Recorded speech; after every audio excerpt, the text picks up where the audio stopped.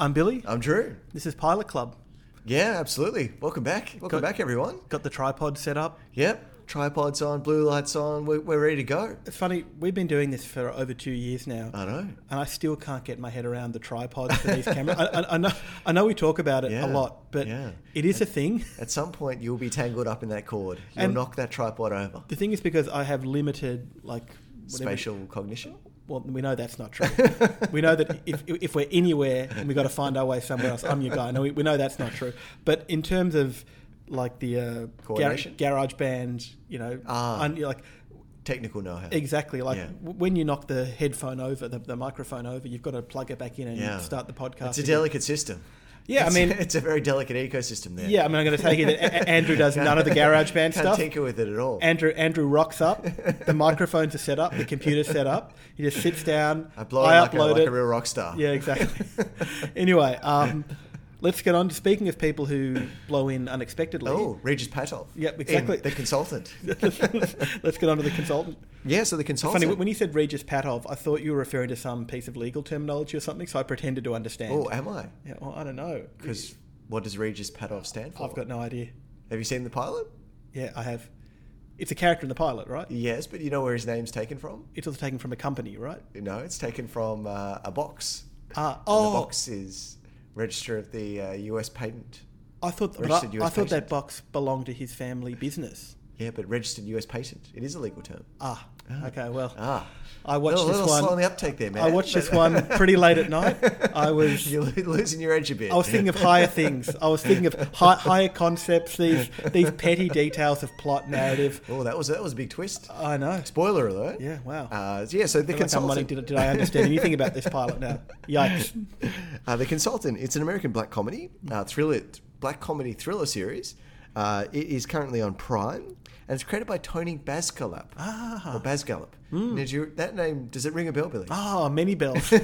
So many bells. Creator of Servant. Yeah. Servant. Okay, interesting. Yeah, it's actually based on a novel by Bentley Little of the same name, which I assume you've read many times. And it stars Christoph Waltz as the Don't do that. Don't do that. Don't do Chris. Andrew has never said Christoph Waltz in his life ever before. The W is a V. Yep. In Austria. So he plays the titular consultant, and it is co-starring Nat Wolff, Brittany O'Grady, and Amy Carrero. Now, what happens in The Consultant? Well, it takes place in the walls of a mobile gaming company, and its enigmatic leader is found dead in very mysterious circumstances at the opening of this pilot. Now, we only have limited information about this, but we suspect that one of the young children in a group that was touring the game killed him. And so it starts with a school visit, right? Yes, and the kids are ushered around the gaming company, and they go into the CEO's room. And then there's a gunshot. And the gunshot rings out, and all we see is the child holding the weapon. And he only kills the CEO? That's fires a couple of times. So it's a bit ambiguous. It is ambiguous. There's a lot ambiguous about this pilot. And he's holding the gun when the co-leads walk in and says, "The devil made me do it." So a very, very complicated, enigmatic opening.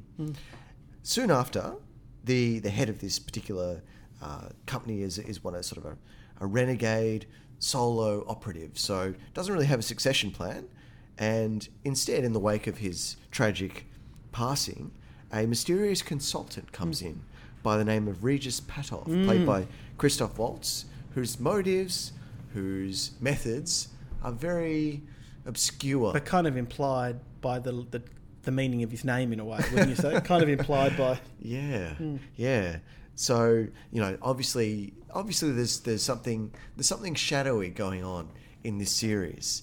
So, what did you think of The Consultant? So I thought this was really interesting. To me, this was kind of like the work equivalent of a home invasion drama. Ooh. So it's like a work invasion drama. I mean, my sense was that, and look, I don't work in the kind of corporate sphere, but my sense is in the world of corporate business, more and more management consulting is becoming, if not the dominant industry, the most powerful industry. And the roles that were once played in businesses or corporations by employers are increasingly played by consultants coming in and acting in lieu of employers or acting in. So it feels like the show is about management consulting as a kind of arcane practice, right? So all of a sudden the CEO dies and this old model of business goes out the window where you've got a CEO, you've got a traditional boss, and this new kind of power or source of professional power comes into the workplace.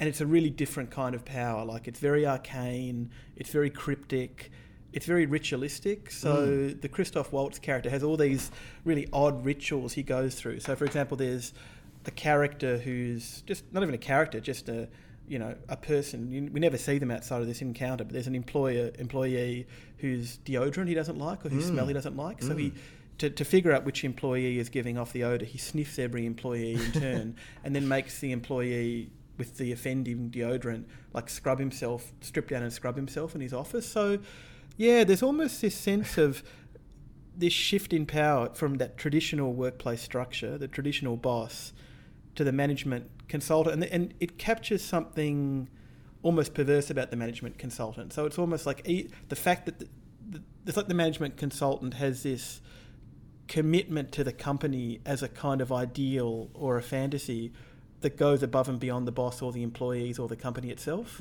So it's almost like the fact that the CEO has died just makes the management consultant all the more fixated on fulfilling the CEO's vision. And the management consultant has absolutely no investment in the employees of the corp. Like, it's almost like the management... Like, remind me, that AI thing, the paperclip problem? We've talked about this. So for those who haven't heard it, there's this AI thought experiment called the paperclip problem, which basically it's about the way in which AIs might perform commands without any kind of regard to human life or human interest. And the thought experiment is you tell an AI to make paperclips in the most efficient way, and the risk is it'll kill all humankind and use the whole planet just as one giant paperclip making factory. Like, Christoph Waltz is like that in this with respect to the company. Like, it's almost like he's prepared to do anything for the company, including destroying what the company stands for. So, and it's like the kind of mystery of the show is, when did this transition between a traditional CEO and a management consultant happen? And a lot of, although the episode is pretty oblique generally, a lot of it seems is about already trying to map that 24-hour span between when the CEO died and the management consultant arrived. So I'm surprised, like, just because this... I was reading a really interesting article recently on The Atlantic about the rise of, say, McKinsey and the way in which these management consultant companies basically changed what business was in the 70s and 80s, and culminating with the corporate landscape now. And I'm surprised there haven't been more shows like this which present the consultant as a kind of almost a cult figure. That seems like what this is going for, doesn't it? Like, I'm not sure what you said, cult or occult. Occult, I thought I said occult. Yeah, absolutely, yeah. But I think either of those, are certainly valid. The closest I've seen is a sitcom called Corporate. Have you seen it? Okay. It's like this workplace sitcom. I guess it's kind of post-office. It's really dark, really anarchic, and kind of nihilistic comedy. And it's so dark that it's almost like dystopian rather than funny. But this felt like that. Like, this felt like trying to capture that world in which the heart and soul of businesses are now outsourced to these kind of occult consulting firms, and that's why I said it feels like a kind of work invasion drama. I think my sense of it. Yeah, you can definitely see the parallels there with the Servant as well. Obviously, in Servant we have the babysitter coming in who comes from this slightly disturbed quality. She has that talismanic quality in the same way that this guy, Christoph Waltz's character has. That's a really interesting comparison, because it's the same thing domestically and professionally happening in these two series, isn't it? A sort of foreign object entering into the body of this, pretty familiar American institution, in this case, the corporation. And it has, remember we watched, when we were starting the podcast, those who haven't heard the backstory, it came out of me and Andrew, my partner Kyle, like watching pilots during lockdown and talking about it. And a lot of the early part of the podcast happened at the very end of the kind of first deep lockdown. So we've both said we'll always associate Servant with lockdown. Yeah. But this show has that similar kind of sequestered feel, doesn't it? Like it's not set during lockdown, but it's got that same claustrophobia. Yeah, there's no sense of an outside world. No, you barely leave the office. Yeah, that's true. There's a lot more questions than answers in this, and obviously, M. Night Shyamalan was drawn to the servant narrative, and you can understand that because he's a director who loves asking questions and then is a bit ham-fisted in answering them. This is certainly a pilot where there are so many enigmas here. There's the mysterious passing of the CEO, the mysterious origins, the mysterious succession plan that was laid out in the 24 hours that these two came into contact with each other. The motives of the supporting characters. What do they want? What are their roles? And you're right. It's not mapping that window between the CEO and the consultant isn't just about real time and space either. There's almost a sense that the consultant has somehow absorbed the power of the CEO. There's some, do you know what I mean? Like there's some kind of almost supernatural connection. Yeah. I feel like this is a show that it also really stands or falls on the actor who plays the consultant. Yes. And you could not ask for a more perfect fit than Christoph Waltz. Yeah. He's great at delivering dialogue. He's great at, disquisition. Yeah, and a kind of officious, pompous, bureaucratic sadism. Yes, yeah, that's at, right. Figures in control who are kind of slightly... But I also kind of feel like, having seen him in a lot of, he became famous in the English-speaking world through kind of high-concept films like Django and Inglourious Bastards, and he's had cameos over the years. There have been times I just want to see him do shtick. Yeah. I just want some Christoph Waltz shtick. Yeah. And he got that a little bit in Bond, in James Bond, but I think this could become inane in a really fun way as well. Yeah, well, I suppose one of my main reservations about this pilot is there's certain pilots that just don't really tell you anything about what's happening, what's going to happen. It's just one mystery wrapped in a riddle, wrapped in an enigma.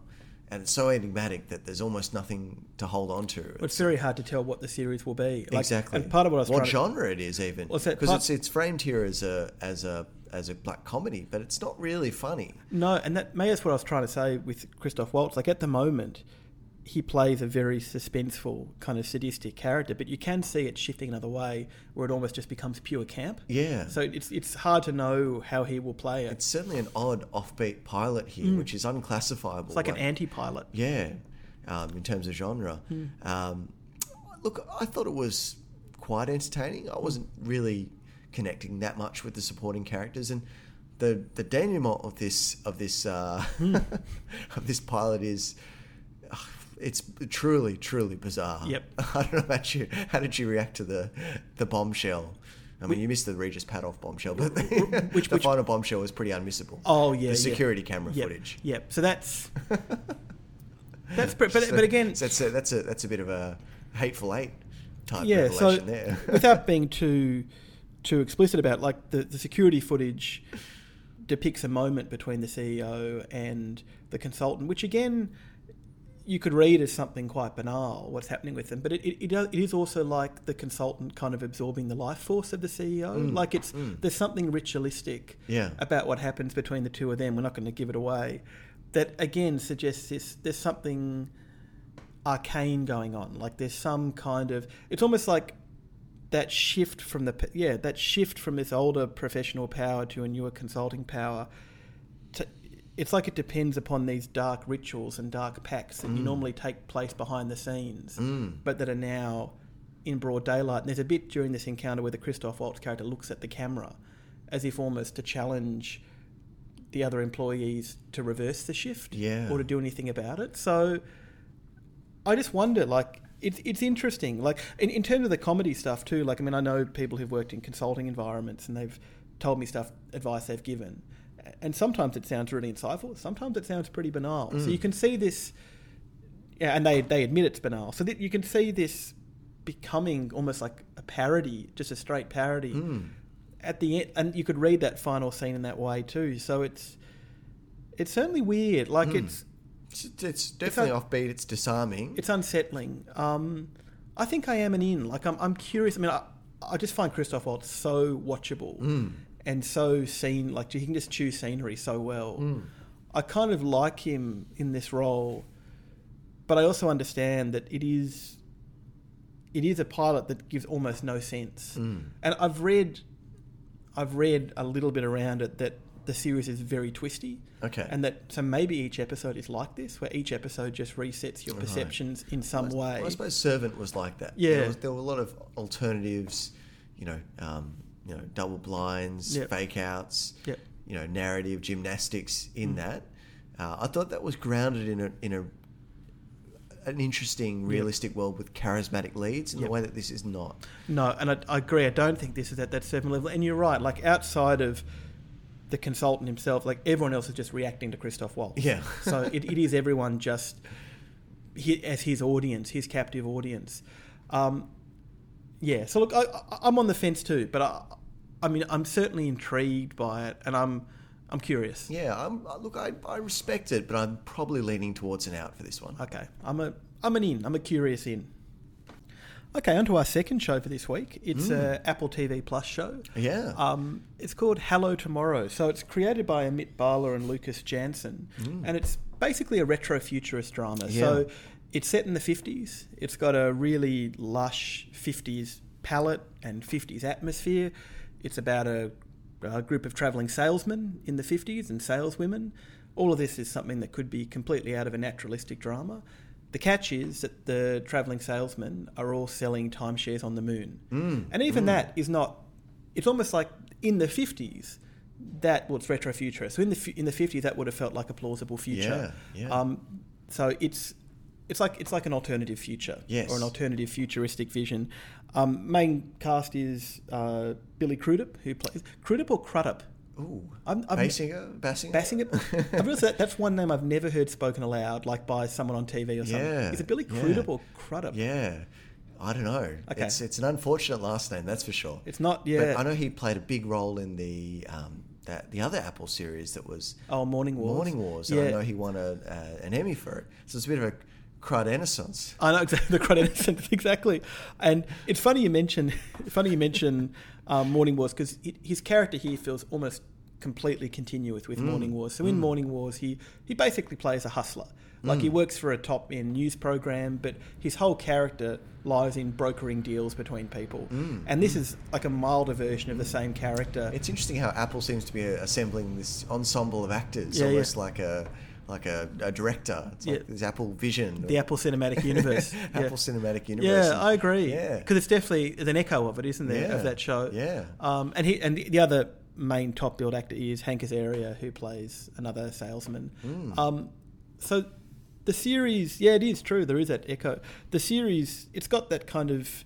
It feels like something that has been really kind of fetishised in the last 10 years, as that 50s sense of tomorrow and of what tomorrow would look like. So meshes well with the Apple TV Plus house style, doesn't it? Absolutely. That lush. High def. High def, yeah. And it's funny, watching this took me back to, when I was a kid, I used to love reading through books about what the future might look like. And especially books which focused on how the future would look if we colonised other planets or colonised under the sea or, had houses in the air. And just that kind of dome aesthetic. Yeah. Like that 50s dome aesthetic. Yeah. The idea, like, basically wherever you go... Yeah. Humans can live as long as you're under a dome. Yes. So 2 examples I was obsessed with. Like, I love Where's Wally, and the second Where's Wally book, Where's Wally Now? The first Where's Wally book is just like everyday spaces. Yeah. But the second book is historical spaces. And in one of them, Wally's in the future, and the future is basically people living on the moon under domes. Yes. The other example is I was obsessed with SimCity 2000. Yes. And in SimCity 2000, if you got enough money and revenue, you could build these things called arcologies, which were just kind of giant domed mini cities. So that dome aesthetic, humans can go anywhere as long as there's a dome. Yeah. I mean, I guess WandaVision is that same under the dome, WandaVision under the dome. Well, I love all those experiments with dome living. Dome living. Biodome. Yeah, exactly. Or biosphere, but they were all under domes. Yeah, exactly. There's something definitely compelling about it, and nicely paired against those 50s chrome-like cars and the sleek lines. And what you said about the Apple TV aesthetic too. I mean, the Apple, it feels like the Apple TV aesthetic has taken that Netflix glassiness and upped it. Yes. Put it up a notch. So the glassiness of Apple TV Plus along with the dome aesthetic. Yes. It works really well. Yes, Yeah. yes. You always think the Apple TV aesthetic is almost like we're creating TV so that we can sell our commercial televisions Yeah, exactly. at the highest definition The best quality. it looks like. Exactly. Exactly. They feel the technological innovation and the narrative innovation feel like they're paired in the Apple TV aesthetic. Or it's kind of allegorizing the Apple TV aesthetic. So, and that works nicely here. So in this version of the future, so it's a retro-futurist vision, and it's kind of elegantly done up to a point. So everything in the 50s is normal, except everything is a little more buoyant. So the main technologies seem to be just to let things hover above the ground a little bit more. Yep. So everything is basically hovering. Tables hover, cars hover, mailboxes hover. People seem to have jetpacks to get around, but you don't see a lot of that. So everything is just slightly lighter than air, which again is that Apple aesthetic, right? Like that kind of sense of floating in a kind of liquid, curved, smooth, streamlined space. So that part of it's really beautiful. Like it's like what if it was the 50s, but everybody was just a couple of centimeters off the ground? Yeah. And so moving to the moon makes a lot of sense because everything is slightly aerial anyway. I was a bit disappointed though that, and look, I know it's just a pilot. I was a bit disappointed though that we didn't hear more about the moon. So what I would have liked from it is, and look, it's just a pilot, so I get that, but I wanted to hear more about the communities on the moon, the topography of the moon. Well, did they exist? Or even if they exist at all, exactly. So it's implied at the end they don't exist. But even then I wanted to hear more about that side of things, more about the logistics of... Because I love moon domestication narrative. So we've talked a lot about how great, say, Ad Astra is. Where you have those are the best scenes in Ad Astra, the moon scenes for sure. Incredible scenes, the James Gray film, Ad Astra, where there's... Basically, he imagines how an airport might look on the moon with like Subway and Macca's. I did love the way the moon was shot here. Yeah, me too. This giant full moon felt like it was luminous, enlarged 2 or 3 times. So it's promise, and it's it was almost like a character in and of itself. I agree. That people were interacting with. Yeah. Staring up longingly at, looking at the different sides of it. There was talk about the different. That's true. Maybe the bright side, the dark side. There was great description of the specific locations within the Sea of Tranquility. Yep. The texture and the. Maybe I wanted more of, but But you're right that it does really capture how, in the 50s, the romanticism the moon must have had in the 50s just to people generally. So. Yeah, the fact of the space race, the fact of people being on the moon, you must have looked up at the moon in the 50s with, I don't know, both a greater sense of its proximity and its domesticability, true, but also a greater sense of its distance and its vastness. True. It makes you the luminosity of the moon here. I think really, mentally foregrounds how much of a preoccupation it was at the time and how much today. We just stare at it. We stare past it. Yeah, exactly. It's just there. It's very rarely an object of fascination and fetishization that it was in that era. And I guess it's a time, right, where now there's so much exploration further into the solar system, but it's a time when the moon was such a tangible threshold of the unknown. Like what you... Yeah, it's interesting. I just, as a sidebar too, I remember like when I'm a big Bob Dylan fan, like when Bob Dylan went through his Christian music phase in the late 70s, I'm pretty sure that some of his tracks reference Christian conspiracies that there was no moon landing, or that the moon landing didn't matter, or that we shouldn't be landing on the moon. So it's like even people who are against the moon landing, it was still a preoccupation. And it's funny these days too, isn't it? Like stuff like the moon landing conspiracies, part of it's, in terms of conspiracies go, part of me is like, well, why would they bother? Who cares about that conspiracy? But at the time... So maybe I'm wrong about that. Like the moon is beautifully etched. Maybe I was just curious. Maybe I just wanted more about the logistics of it. I think what's interesting as well here is the way these colonies on the moon are figured as suburban colonies. Yes, I love that. Yes, I love that. And this is partly a show about, the great, exurban migration in the 1950s, that desire to create a utopian community from anew, outside the main population centres. And, the visions of the moon, the way that the moon is sold to these people is as if it's a timeshare in Florida. It's a gated community or a domed community with, great amenities, a great garden, sporting facilities and so forth. So it's a suburban dream. I love that. So the moon's like a kind of an allegory for suburbia. I think so. I love that. That's great. So, yeah. So we see characters, and we don't really have any big urban centres here. So the salespeople in there are going from one small town to another, and each of these small towns have that same 50s chrome aesthetic. They're almost proto-moon sites as well. So they've and even when they're travelling, because they're hovering above the highway and the moon's so foreground, it feels like they're already travelling interplanetary. Yeah. That's wonderful. Through interplanetary means. So there's a beautiful beguiling quality to this pilot. It's like they're already on the moon in spirit. Exactly. So I think all the 50s sales pattern and all that is very quaint and very, very comforting. And I think this is actually a pilot that works really effectively as a short film. I agree. That's a nice way to look at it. As a 3-act short film. That's a nice way to look at it. This actually has quite a beautiful little resolution. And I think that's the greatest strength of this pilot. And this is actually, I think, quite, counterpointed to our first show where the pilot revealed nothing.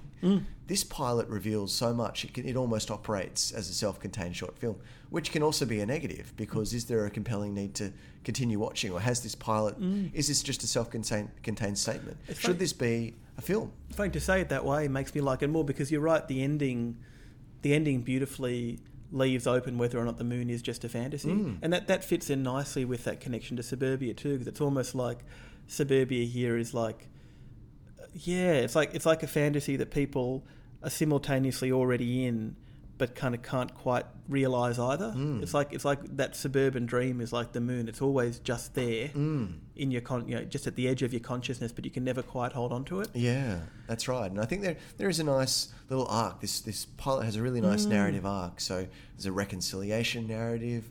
There's a friendship narrative. There's great world building here.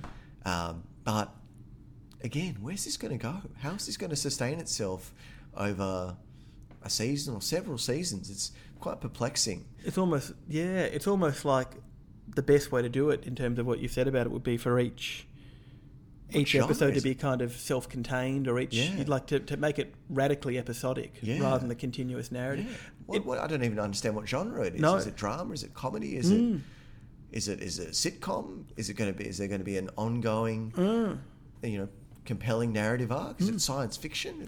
And so much of it is, as you said, about that beguiling kind of languid quality. It's hard to maintain that in an episodic way as well. So this for me at least, this almost had, I really enjoyed watching this. I found it, really beguiling. I thought it was a great little self-contained short film. But like our first pilot, was there anything compelling to keep me watching? I'm not sure. Perhaps I need to continue. And now it's paradoxical for me, because you've made me kind of appreciate it more and almost want to go back and revisit it. But at the same time, talking about it has made me realise too that exactly what worked about it was that episodic quality. So I'm not sure either if I want to go. Yeah. I think this could be, you could study this and just enjoy this as a completely self-contained short film. It's almost something like a Twilight Zone episode where you have just that kind of concision. Focus. Yes, this would work completely well as a Twilight Zone episode. Yeah. It would be or a Black Mirror. Episode. Yeah, it has fantastic Black Mirror episode. Just the right amount of wonder, but also just the right amount of the unsettling in it, and great twist. Yeah, great, fully realised character arc. I think for that reason, emotional catharsis. I don't know if I'm in or out. Yeah, I'm the same. Maybe I'll watch a second episode out of curiosity. Yeah, I'm on the fence about this one. I think it's beautifully done, but it's not compelling me to continue watching. Do we know how many episodes it is roughly? I know 4 episodes have already screened, but I'm not sure how long the series will be or whether multiple seasons are planned. Because almost from what you said, it would almost might even ruin it to flesh it out further. In the same way that, like a great short story, I know, the more you bring in sometimes. Yeah, it could be a Ray Bradbury short story. In talking about it, I'm more intrigued and entranced by it, but I'm also less certain about whether I want to watch it. That's right. Well, this is, I think, the countervailing problem of our first one. That's reveal nothing or reveal everything. Yeah. Interesting. Okay, I don't know. I don't know where I stand. I'm on the fence. Okay, on to our third show this week, and I must admit I'm a bit stumped to fully capture the plot of this one. Yeah. It's almost like a couple of different shows in one. The show is Red Rose, and it's a Netflix horror series. Maybe it's created by the Clarkson twins, Michael and Paul Clarkson. Twins, yeah. And the main character, Ren Davies, is played by Amelia Clarkson, who I'm wondering is maybe a family member of theirs or a relative. So maybe it's a family production. Bit of nepotism. Bit of nepo baby. I love Jamie Lee Curtis, but I feel like she's particularly triggered by the nepo baby stuff. Have you seen? There's a lot of stuff that she's been. Yeah, I mean, look, she totally. I mean, I love her, so she's totally earned it. But I follow her on Facebook. There's been a lot of stuff about nepo babies recently. Look, maybe the best way to handle this one is to talk it through in the order in which it occurs. My impression. So. It starts in a fairly traditional horror format, with a prelude in which a young woman arrives home to a house that is eerily deserted. She thinks her mother's there, her mother's not. She goes from room to room. The house itself is almost like a mobile phone, like it's this huge structure in the middle of this empty black field. The windows are all rectangular. And when she gets upstairs, her phone starts interfacing in strange ways. So she sees images of herself on the phone. Static starts to go across the phone and the television, like there's snow across the windows of the house. And eventually her mother gets home and the girl jumps off the roof and she dies by suicide. So it's this weird kind of social media horror space where the house and the phone are fused into this single... It's like she's inside an occult phone. So that's the opening. There's a really, really abrupt shift there to what almost feels like a teen coming of age series or a teen comedy. One of those 90s northern Absolutely. England type. Absolutely. So that was exactly what I thought. Post-industrial decay narratives. Yeah. So in many ways... Because, I mean, the pilot is called It's Grim Up North. It's Grim Up North. And, or as they call it, Up Moors. Up Moors, yeah. So to call that prelude the first act, right? The second act is almost kind of like a Cool Britannia kind of hauntology. So you think of, Cool Britannia, in the 90s, Tony Blair, New Labour, all of a sudden it became cool to be British again and cool to be working class British and even cool to be Northern British, like a part of Britain that had always been kind of somewhat disavowed in popular culture. And this really captures that. So it's a very surreal setup. But this is not set in the 90s. It's not. It feels like it is. A lot of the pop songs are. And that's why I say it's kind of like a hauntology. So I was quite perplexed as to what time period we're dealing with. It's perplexing temporally, and it's also somewhat perplexing spatially, because you have these, a couple of girls, just really kind of quite broadly characterised exactly in that kind of working class cinema tradition you're talking about in the 90s, larking around, and yet they're in the middle of this desolate moor. Yeah. And a few more girls and boys join them, and gradually you realise that this is a gathering or happening or an event that all the kids from a local school are holding to celebrate the end of school. Yeah. So you don't see the town at all in this opening scene. You just see this, ethereal moor where they've all gathered to have a kind of rave. Yeah. And as you said, the songs they play are all 90s classics. So Rhythm is a Dancer, Barbie Girl, Show Me Love. And it's almost like, we talk about that hauntology, that sense of being haunted by lost futures.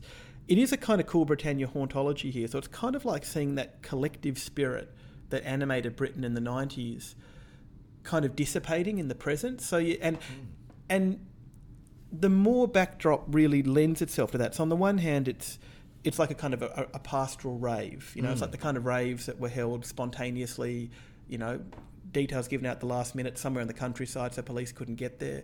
But it also kind of feels like that collective British music spirit has now been relegated to some more notional or hypothetical or nostalgic space. So it's this very kind of haunting scene of these rugged moors, all these young, teenagers dancing to these 90s classics, and this really, really strong collective spirit that, as you said, makes you think, is this set in the 90s? Like, that's how it feels.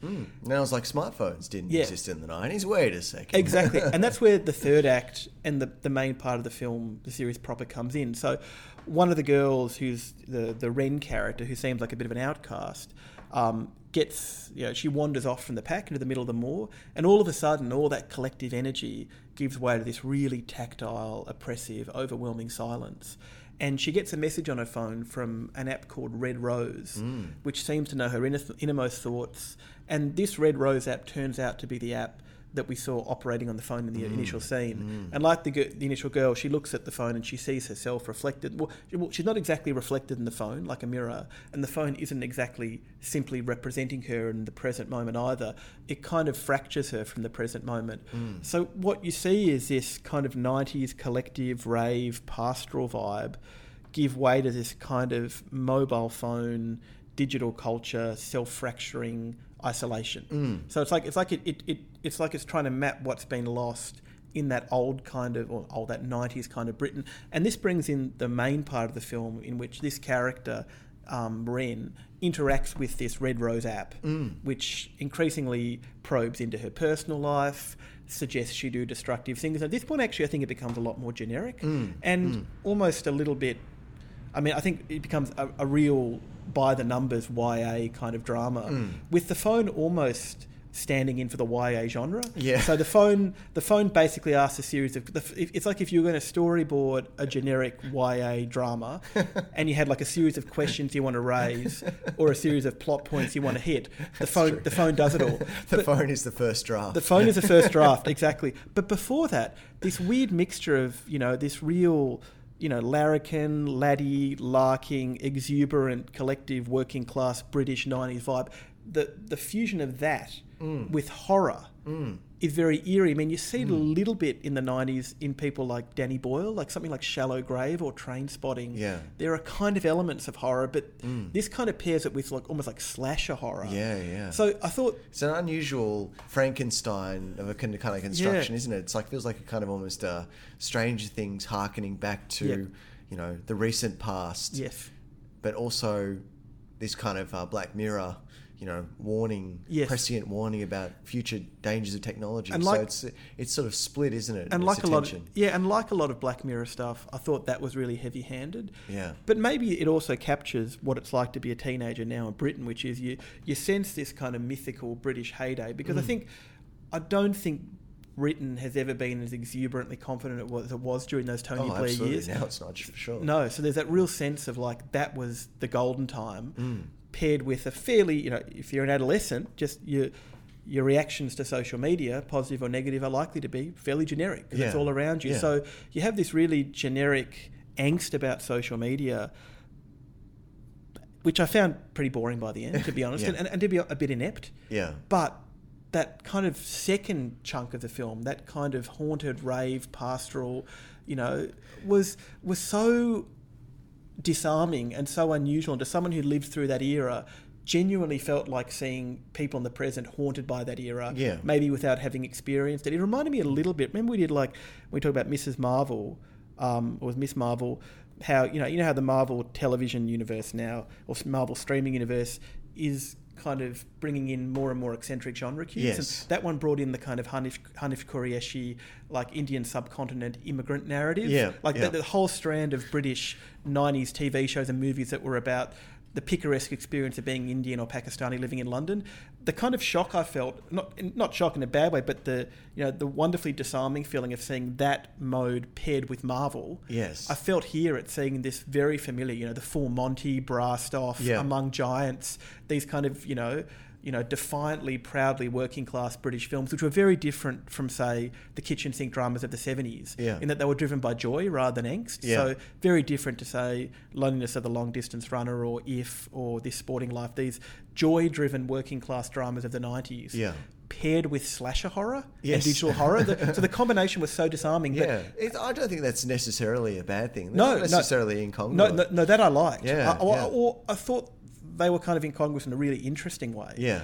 But then I thought the horror itself, it just became but like... horror should be somewhat integrated into the landscape or into the community. Well, that's the thing. We never see those moors really again, do we, in a powerful way? The Red Rose, it sounds like a kind of almost gothic, harkening back to those great Gothic romances, Victorian era, and the Gothic romances, and the Gothicism of the North. So like the Brontes, the Moors. Yeah, it's an inherently Gothic space, but for whatever reason, the scenes with her interacting with the app tend to take place in very generic spaces, and the instructions or commandments of the of the app are, like just drawn from the absolute most It's almost like standard of YA playbooks. It's almost like if you created a generic adolescent angst app, yes, this will be it. Or if you ask ChatGPT, create an angst app. Yeah, I also thought this is described as a horror series, and yet the most heinous, most horrific thing that happens here is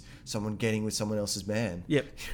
And I think that horror thing too, like a big part of that horror also comes from that northern kind of mentality, and that sense of the North as being this kind of almost repressed part of the UK, like this kind of North and South. So, and it's funny, I was actually going to suggest as a Pilot Club show, archive show this week, a show called Our Friends in the North. Did you ever see this? Never saw that, no. I remember watching it in the 90s. It's this incredible drama set in the north of England, and it was the first time I had a real... And I looking at a list actually recently that like the best ever British TV shows by the BBC or something, it came in at 11th or 12th, so it's obviously had an impact. And that was my first sense as a kid that the North was seen as this very distinct region. I guess if you followed something like EPL heavily, like football, you get a much stronger sense of that. Yeah. And then over the years, gradually, I got more of a sense of it. So, for example, I love the Pet Shop Boys. One of them, Chris Lowe, comes from the North.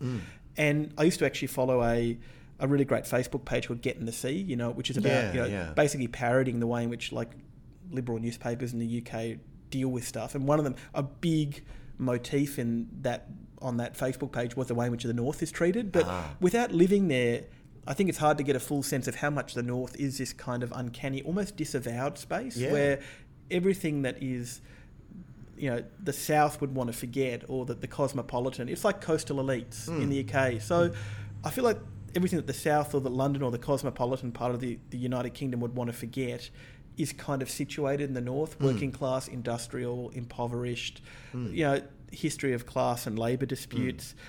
But it's not Scotland either. No. And I was reading that apparently the creators of this made it as an homage to Bolton, their hometown. Yeah. And it does have a very lived-in feeling. But that those scenes, at least at the beginning. I mean, just what you were saying about the North, and I guess that whole kind of circuitous route. I just went on I'm trying to get with it ultimately is that you lose a lot of the sense of the North in the main part of this, right? Yeah. Like it doesn't feel like there's any way.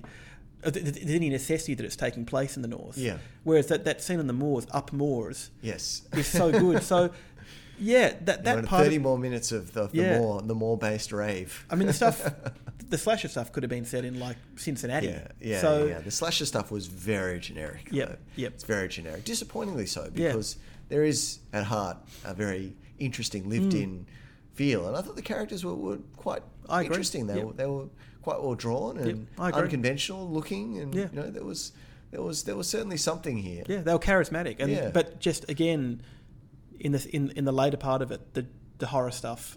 It's almost like I wish this hadn't been a horror series at all, but a slightly haunted, slightly melancholy, and slightly gothic account of just coming of age in the North. Well, it should have been a 90s set. That's the show. Set. Yeah. Or no, I like the present stuff. I like this sense of coming of age in the North, with that sense that the 90s and that kind of cool Britannia, New Labour era has passed. That sense of being haunted by the past. A bit like Sherwood, the way in which, in Sherwood, there's that real sense of like that great era of like, strikes and class action and miners' solidarity in the 80s has kind of dissipated. I thought that was powerful. So I liked the present setting. I just thought the moment it verged into full horror rather than this kind of... was the moment it jumped the shark. Yeah, and it just lost what was distinctive. So look, I think I'm an out, just because although I found that second part of it incredibly engaging, the rest of it I found pretty boring. Yeah. And a bit incompetent. Yeah. And, with all the best intentions in the world behind it, I wasn't engaged. Yeah. And maybe I'm not the demographic. No, look, it's eminently watchable, but outside of the YA marketplace, it's probably not really worth your time. It's hitting some pretty generic YA beats by the end, isn't it? And look, if I hear that, because I know a few people who are watching it, if I hear that ravey northern vibe comes back into it. I mean, that I was watching this late at night, and the first bit, the slasher bit, I was like, oh, this is okay. And then that bit with the moor, just a disorientation of it. Yeah. I really sat up and I was really engaged, and then I just sank back in. So if it comes back to that, maybe I'm an in. Yep. But otherwise, more. I'm an out. Yeah, more, exactly. Okay, on to our archive corner for this week. You've had a bit of a trend recently of doing quite contemporary archive choices. That's right. That's right. Filling in some gaps. Worth reminding our listeners that archive can be anything before the last week. That's it right. It can be 50 years ago. It can be anything before last Wednesday. That's right. It can often be some series that we might have overlooked for one reason or another, partly because of maybe possibly, in this case, aversion to YA. But anything before last Wednesday Ooh, is fine. But yeah, like and sometimes, as we said last time, it is just a practical thing. So you were away over Christmas. There were quite a few big shows that we missed with the last lockdown. I don't think we ever did Severance, for example. No, so some really big shows that we've never done just because of pandemic stuff as well, because we haven't got the technical know-how to do it remotely. We haven't got to that point yet. Well, anyway, okay. This is Wednesday. Is I think one of those shows that started out with a bit of publicity, but this became a real sleeper hit and a huge global hit for Netflix. A bit like Stranger Things. I think this became their at least in the top 5 most watched series in Netflix history. So it became enormously popular, and I think it became a series that we had to grapple with. So Wednesday is the latest adaptation of Charles Addams' famous cartoon family, the Addams Family. I'm not sure whether you know much about the history of the Addams Family. I do. So it started as a cartoon, didn't it? Started as a cartoon, published in the New Yorker.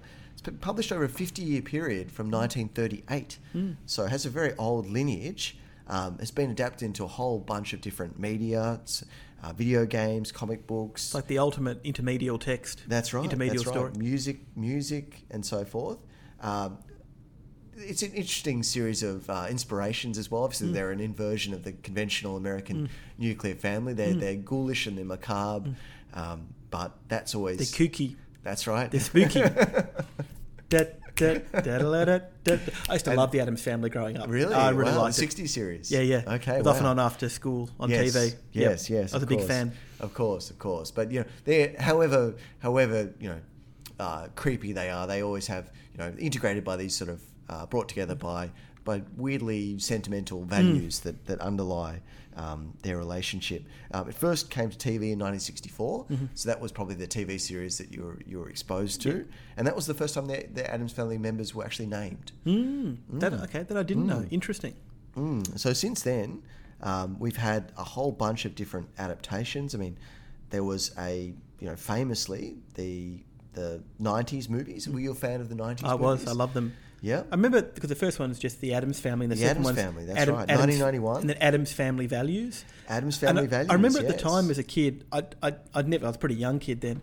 I'd never heard the phrase family values, so I didn't really understand the name of the sequel. And I thought maybe it was like a discount. This is the way my mind worked as a kid. I thought it was maybe a discount version of the original film. So when I saw posters for Addams Family Values, I thought maybe they're just re-releasing the original film, but it's cheaper. Yes, because it's values like so I had no sense. I mean, I ended up seeing it and realising it was a sequel, but I had no sense. And even when I saw the sequel, I was like, why did they just act like it was a cheaper value version of the first? Yeah, so I had no sense. Okay. I really loved Christina Ricci. Well, I guess as a kid. that was the pinnacle of family values movement. It is, yeah. So it was a nice little irony there. So it was like Angelica Houston, Raul Julia. Yes, Raul Julia. Yeah. Christina Ricci. Yep. Christopher Lloyd as Lurch. Who was Lurch? I can't remember who was Lurch. For some reason in my mind, I always assumed that these were directed by Tim Burton. Yeah, no, Barry Sonnenfeld. Barry Sonnenfeld. Yeah. So there is something I think appropriate in bringing Tim Burton back into the fold here. As he said, how did he not direct these? I know, it was so up his alley. Were you aware that there was a 1998 film as well, Addams Family Reunion? No. No, I never saw that one. Even more strange, there have been 2 recent animated Addams Family movies, 2019 really? And 2021. I had no idea about that. The Addams Family 2. Wow. Oh, 3D anime, like Pixar style animation? Yes, it may well be. Oh, okay. Yeah. So was Christina Ricci and Angelica Houston in the Reunion one as well?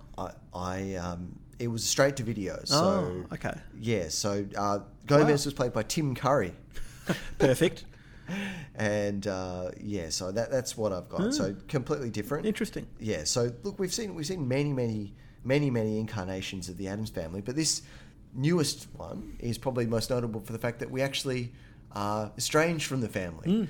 So Wednesday is more of a coming of age story, which is actually situated outside of the family home.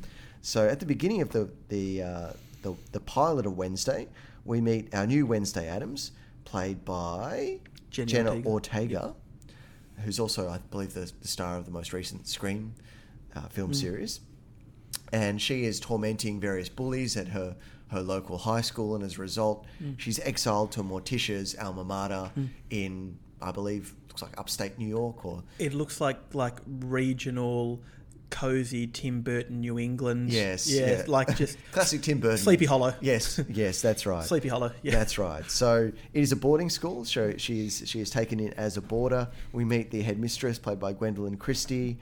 We meet her counsellor, who's actually played by Christina Ricci, in a nice little throwback to. I just love Christina Ricci. She was a real stalwart of those kind of gothic 90s adaptations. Casper, Addams Family. Yeah.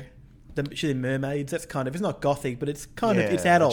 She was often played a kid in films that were like kid friendly, but had an adult element to them.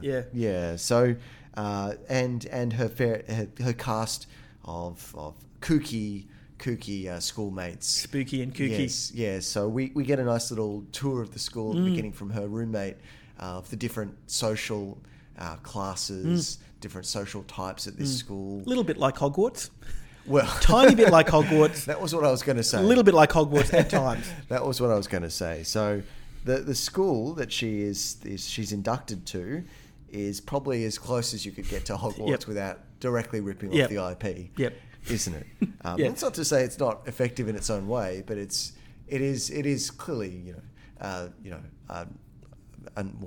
it bears so much weight to the Harry Potter series. I think there's definitely some stuff that's really unique to this series. Look, firstly, I found it really cozy. I really enjoyed it, and there's some stuff which we'll come to which is really unique. But if you're going to do a Harry Potter plus Riverdale plus Gilmore Girls mashup, this is probably what it'd be. I mean, the school has got a little town nearby called the school's called Nevermore, and the town is called, I forget. There's a town nearby, and I was like, this feels like Gilmore Girls. Like, oh yeah, it's the Gilmore Girls set.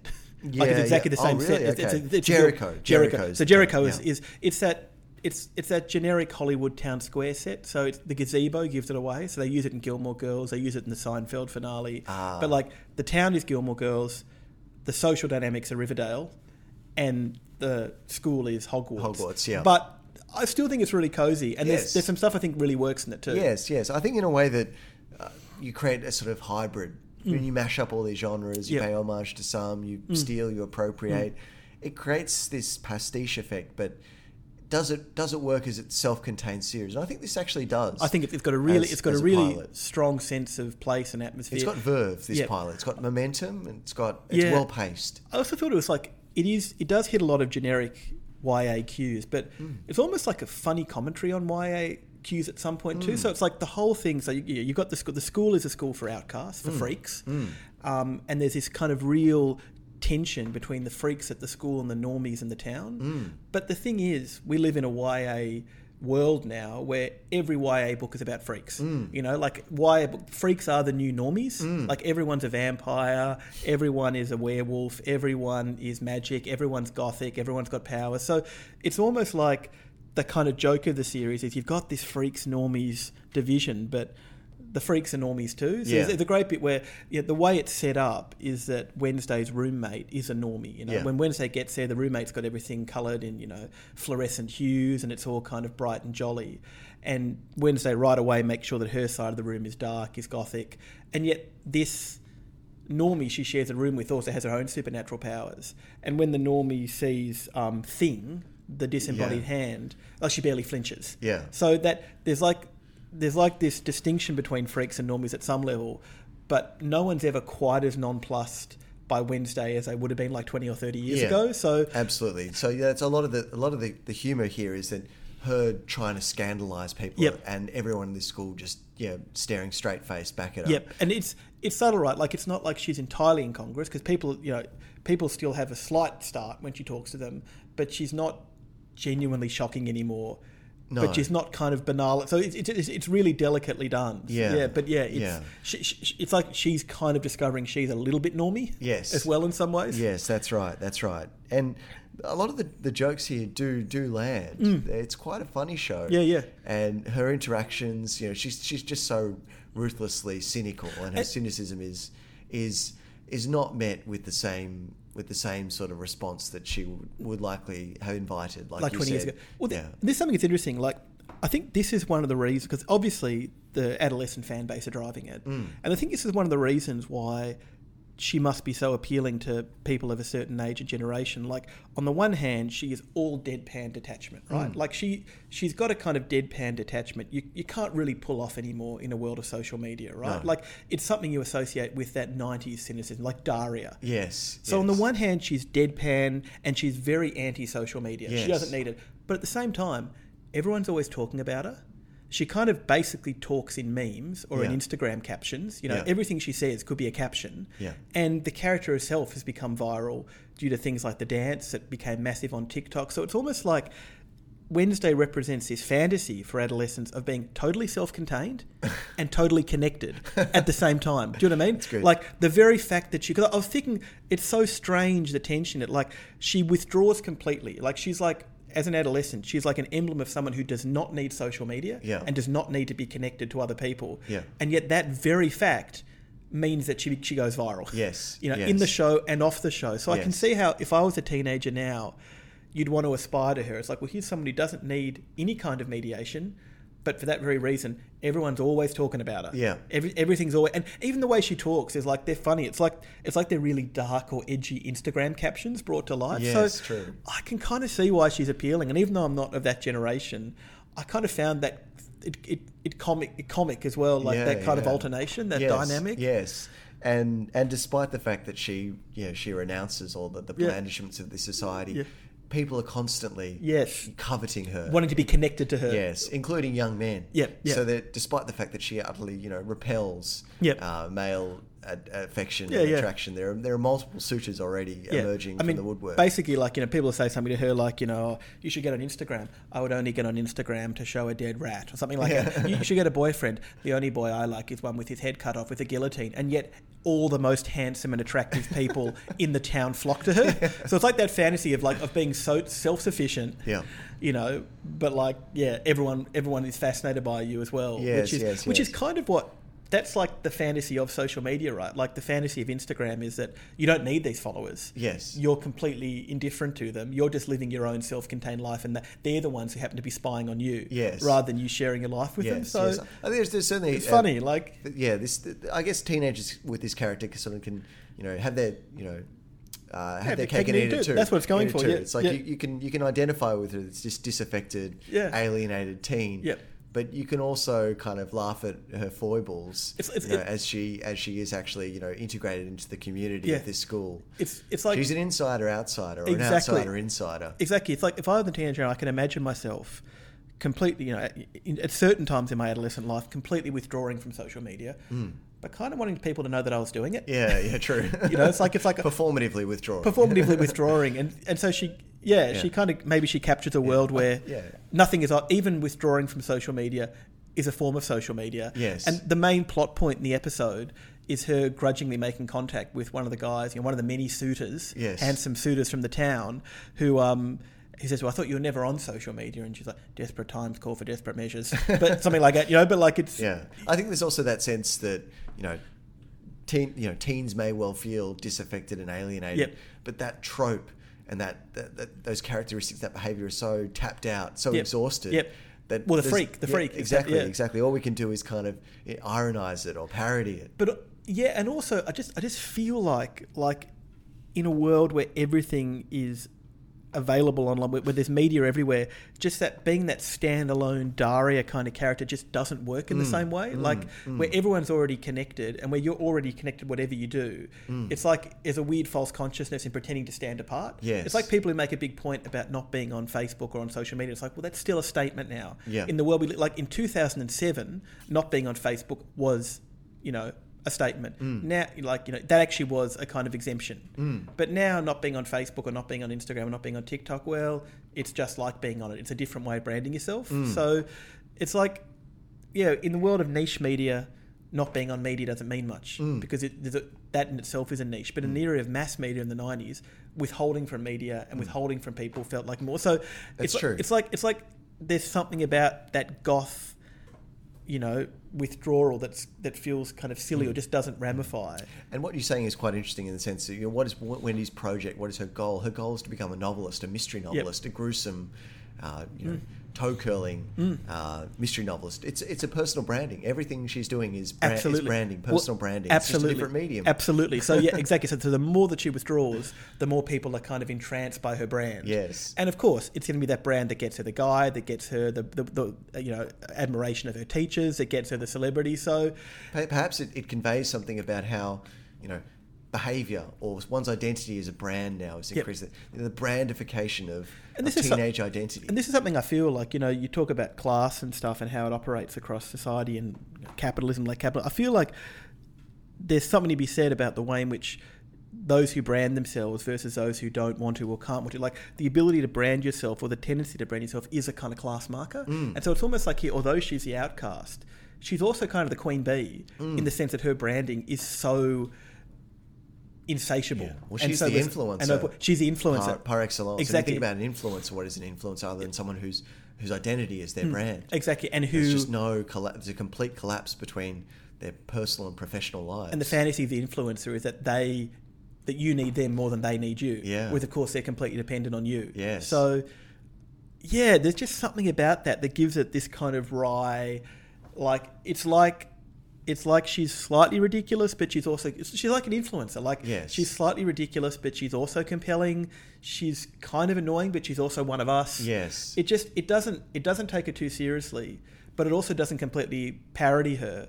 It just keeps her in this really slippery space that all of us inhabit. It's almost like the show says to us, even if you don't like her in the show, that's still part of your brand. Yeah. That's true. still the way you're advertising yourself. True. The fact that we didn't watch it initially doesn't mean that we're somehow edgy or above it. That was just our brand all along. True. So true. You've got to engage with it in some way. Yeah. But look, I think it's a very charismatic central performance. The only qualm I have, and I know this is it's not this kind of show. I do like her interactions with the other Addams family. I hope we get a little bit more of those. So it's got one is a guest starring. I know. It's Catherine Zeta-Jones and Louis Guzman. Louis Guzman. I thought, perhaps not. Perhaps maybe they'll come back. There, and even they're part of the same pattern. So everything that Catherine Zeta-Jones says is kind of like, on the one hand, it's gothic, but on the other hand, it's just completely basic. So she just says what any generic person would say in a series, except the opposite. Like, oh, it looks like it's going to rain today. What beautiful weather. So she's like a completely generic character. Yeah. Even in her edginess. Yes. And it's funny for that. So look, and I mean, I remember too in the original series and the show, Thing was a little bit creepy. The hand was just a little bit creepy. I thought it was funny, but also a bit creepy. Whereas here, it's just completely domesticated. Yeah. So, look, I liked it. It was awry, and I thought that it had that. I mean, if you think about what makes Tim Burton distinctive, it is that capacity to both acknowledge the way in which the Gothic has been domesticated, but still make it a bit eerie, like a kind of a domesticated Gothic. That's what Edward Scissorhands is, and that domesticated Gothic, which still almost becomes a little bit more Gothic for being domesticated. Yeah. That I think really shines through here. I can see that Tim Burton touch. So it's a sort of mediated Gothic. Yeah, it is. Like a 50s style Gothic aesthetic that nonetheless, as artificial as its parameters are, there's still something that at its outer edges gestures towards something that's a little bit beyond. Or it's like by acknowledging that it's been domesticated and contained, that makes it strange in a different kind of way. Instead of it being something out there, it's something in here. So, look, it's funny. When I first started watching the first 5 or 10 minutes, I was like, oh, is this going to be a bit generic? But by the end, I was like, I am utterly charmed. I'm completely in.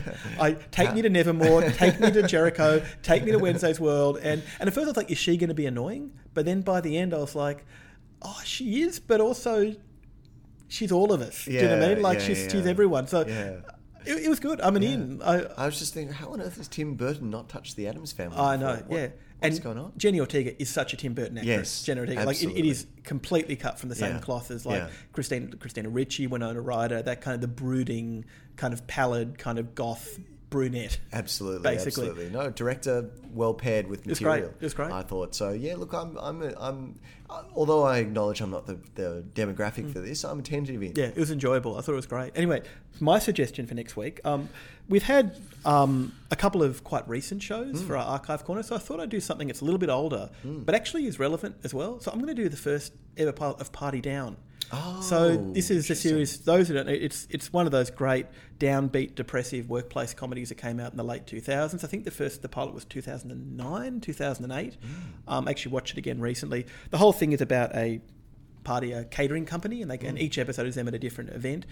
It had 2 seasons in the late 2000s. This is a show that I completely associate with DVDs rather than streaming. Never watch it on streaming. But the show's been renewed, and it's the 3rd season's out now. I know. Some 12, 13 years later, and although what we do is pilots, sometimes when a show is renewed years after the fact, I feel like kind of hankering to do the pilot of the new iteration. Yeah. But it's not technically in our purview. No. So doing the original pilot, I think, is great to contextualise it. So it's great cast. So it's like Adam Scott, Martin Starr, Jane Lynch, Megan Mullally. Like, there's a lot of really great and guest actors in each episode as well. This is one I've always wanted to visit. I've never seen it before. It was funny when we'll talk about it next week. Just rewatching the pilot, it just took me back to just such a nostalgia for that kind of indie, downbeat, naughty style. So, yeah, I mean, the 3rd season has just dropped, but we're going to do the 1st season and just go back to where it all began in late 2000. So next week, Party Down. Love it. Cool. I'm Billy. I'm Drew. That was Pilot Club.